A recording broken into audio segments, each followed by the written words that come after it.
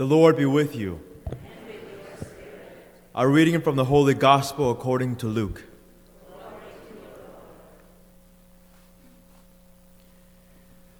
When a large crowd gathered, with people from one town after another, journeying to Jesus, he spoke in a parable. A sower went out to sow his seed, and as he sowed, some seed fell on the path and was trampled, and the birds of the sky ate it up. Some seed fell on rocky ground, and when it grew, it withered for the lack of moisture. Some seed fell among thorns, and the thorns grew with it and choked it. And some seed fell on good soil, and when it grew, it produced fruit 100-fold. After saying this, he called out, "Whoever has ears to hear ought to hear." Then his disciples asked him what the meaning of this parable might be. He answered, "Knowledge of the mysteries of the kingdom of God has been granted to you, but to the rest they are made known through parables, so that they may look but not see, and hear but not understand. This is the meaning of the parable. The seed is the word of God. Those on the path are the ones who have heard, but the devil comes and takes away the word from their hearts, that they may not believe and be saved. Those on rocky ground are the ones who, even when they hear, receive the word with joy, but they do not have root. They believe only for a time and fall away in time of temptation. As for the seed that fell among thorns, they are the ones who have heard, but as they go along, they are choked by the anxieties and riches and pleasures of life, and they fail to produce mature fruit.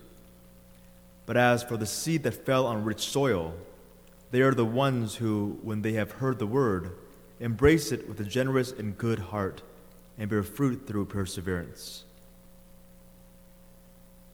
The Gospel of the Lord. Praise to you, Lord Jesus Christ.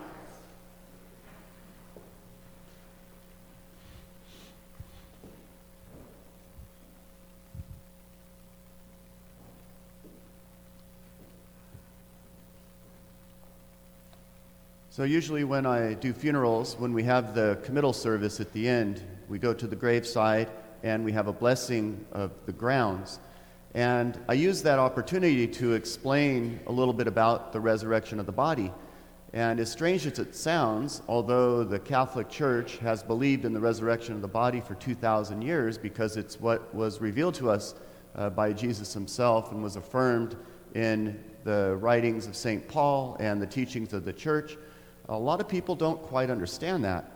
And so there was one time that I was explaining that the reason why we bless the grounds with holy water is a sign of our reverence for the body, because we know that when Jesus returns, we have the new heavens and the new earth, and we will all get our resurrected bodies.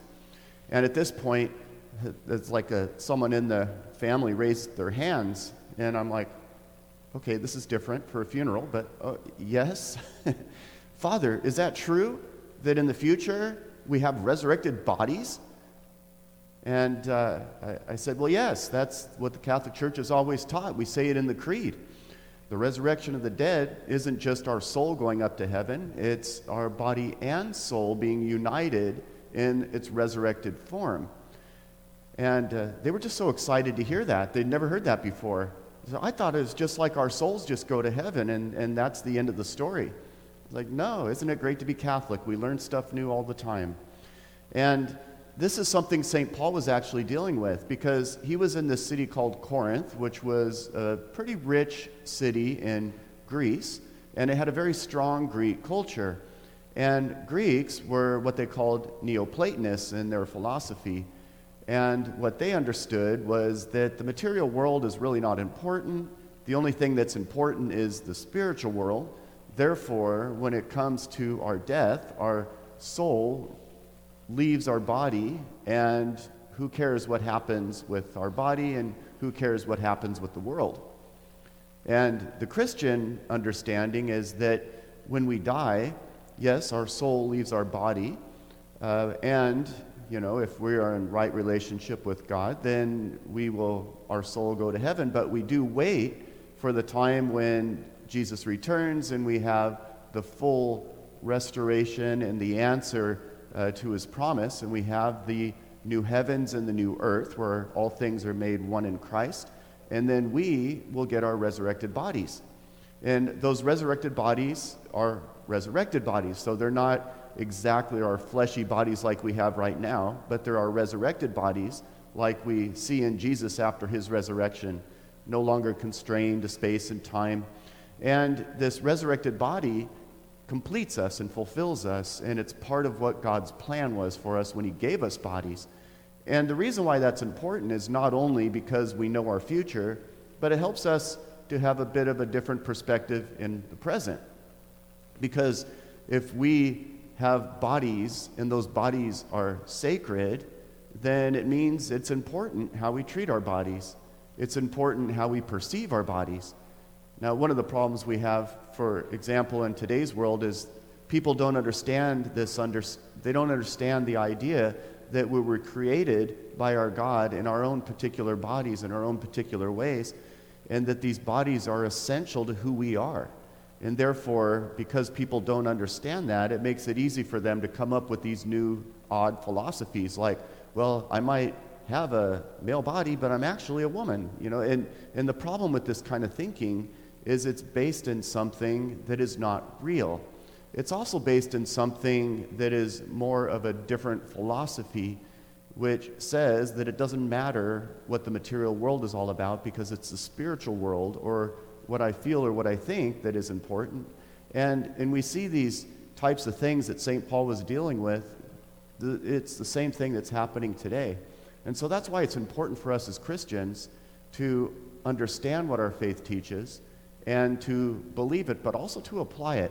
So that means that, for example, if my body will eventually be a resurrected body united with my soul, and I will be reunited in that way in the future when there's this new heavens and the new earth, then it means I should love my body as God loves my body, that my body is actually important enough that God created me in my body in the particular way that I am. There's this intricate connection between body and soul. It's not this loose separation that we often hear about.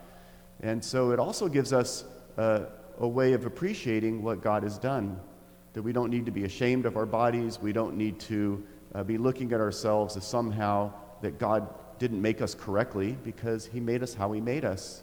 And we know that in the end, we will have these glorious resurrected bodies, and it's part of our faith. It's part of the promise that God made us. And so we can live according to that promise. It gives us a new perspective on things. It helps us to appreciate what God has done, and it helps us to look forward to what he will do. And we have evidence of that in Jesus' own death and resurrection. After he rose from the dead, he had a unified, resurrected body, and it was part of what our promise is as well. And so St. Paul was trying to describe this to the Corinthians, and it's a little comical in some ways that 2,000 years later, there I am in my committal services over at the graveside, trying to do the same thing, because in the end, people tend to not quite understand Christian teaching, and they just kind of go along with these cultural norms. But it's good for us to understand our teaching and go along with what is true and what has been revealed to us, and what St. Paul was trying to help his people to understand. Hopefully we get this, and we're able to live in a way that's different than what we see around us.